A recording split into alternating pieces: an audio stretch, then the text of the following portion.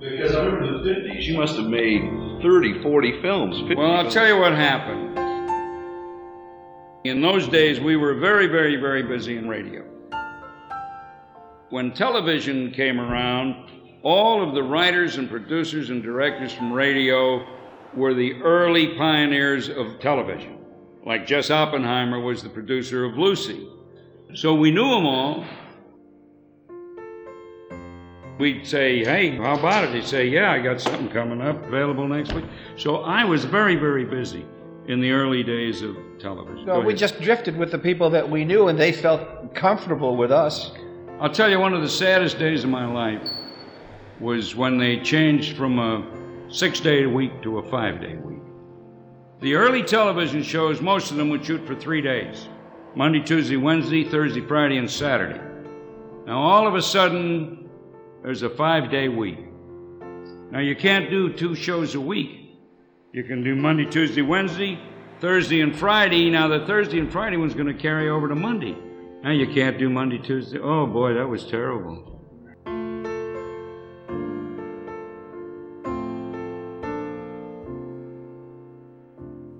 By 1954, 98% of homes had a radio set. There were still 19 million U.S. homes that could only be reached by radio. Procter & Gamble led the way with over $14 million spent, and 40 companies, including General Foods, Colgate-Palmolive, Liggett Myers, Campbell Soups, S.C. Johnson, and Coca-Cola, spent at least $1 million on radio advertising. However, the 4 national networks continued a 5-year downward trend in radio ad sales. Network radio gross revenue peaked in 1948 at just under $200 million. In 1953, it was down to $160 million. While TV hadn't fully supplanted radio's total reach, it had decimated its primetime audience share. On CBS-TV, I Love Lucy led all shows with a rating of 58.8. It was seen in over 15 million homes.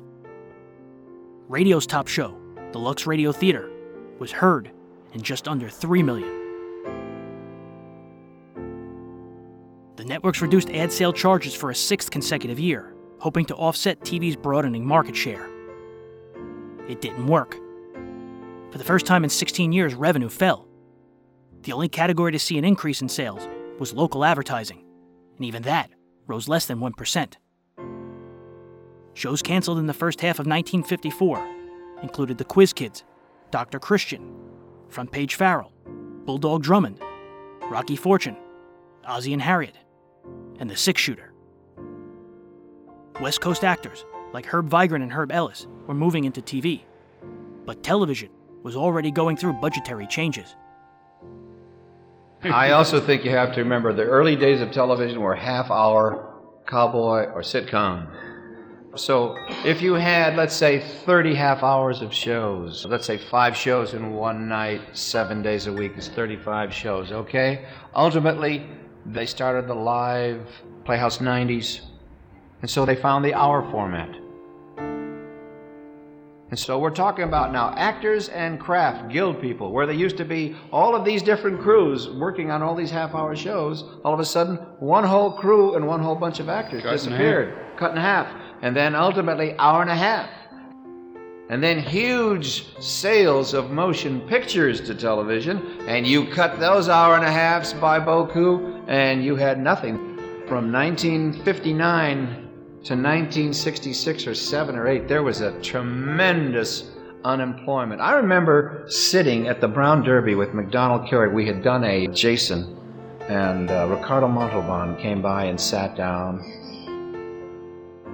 And they were talking about how they were being asked to take a cut. This is about 1952 or 3. That they were being asked to take a cut. The producers already started to cut down on the wage scale. And the scale that Ricardo Montalban was being asked to work for was a scale that I had finally worked myself up to. And I said, holy cow, if McDonald Carey and Ricardo Montalban are going to be asked to work for that kind of money, where do I have to go? Back to the $65 a day minimum. And it happened. they just went right down the toilet. What happened is that they used to call these little bits that we played, like that went for a day or two, or with 2, 3, 4 pages, they called them cameos, and they'd give them to a star. Radio's top show, People Are Funny, had a rating of 8.4. Along with oncoming transistor sets, nearly 30 million cars now had radios, but there was still no system to measure this audience. The next year, it was estimated out-of-home listening added an additional 40% to at-home audiences. People Are Funny's actual rating was closer to a 12. But these incidentals didn't matter to the industry's character actors. Network production habits were changing. More and more documentaries and news were airing from New York. More and more drama was airing from Los Angeles. And they'd give the star like a top salary of $1,000. $1,000. And, you know, we finally worked our way up to $200, $300, $400, $500 a day. You know, how many days do you work? You don't so work they could put the star's name on the marquee. There's one other thing to answer your question, too. As I said, I was so busy when television started. But suddenly, there was so much television going on out here that the actors in New York started swarming out here. Now, when the actors swarmed out here, the directors followed. And when all the directors came out here, they started using the New York actors had been. Their friends that they were familiar with. And the guys who had been doing a lot of television like me, suddenly, it ain't there anymore. Well, it was a very dry period that Herb's talking about. Very dry. It was tough. Yeah. I was lucky to have found cocaine and marijuana, and I was...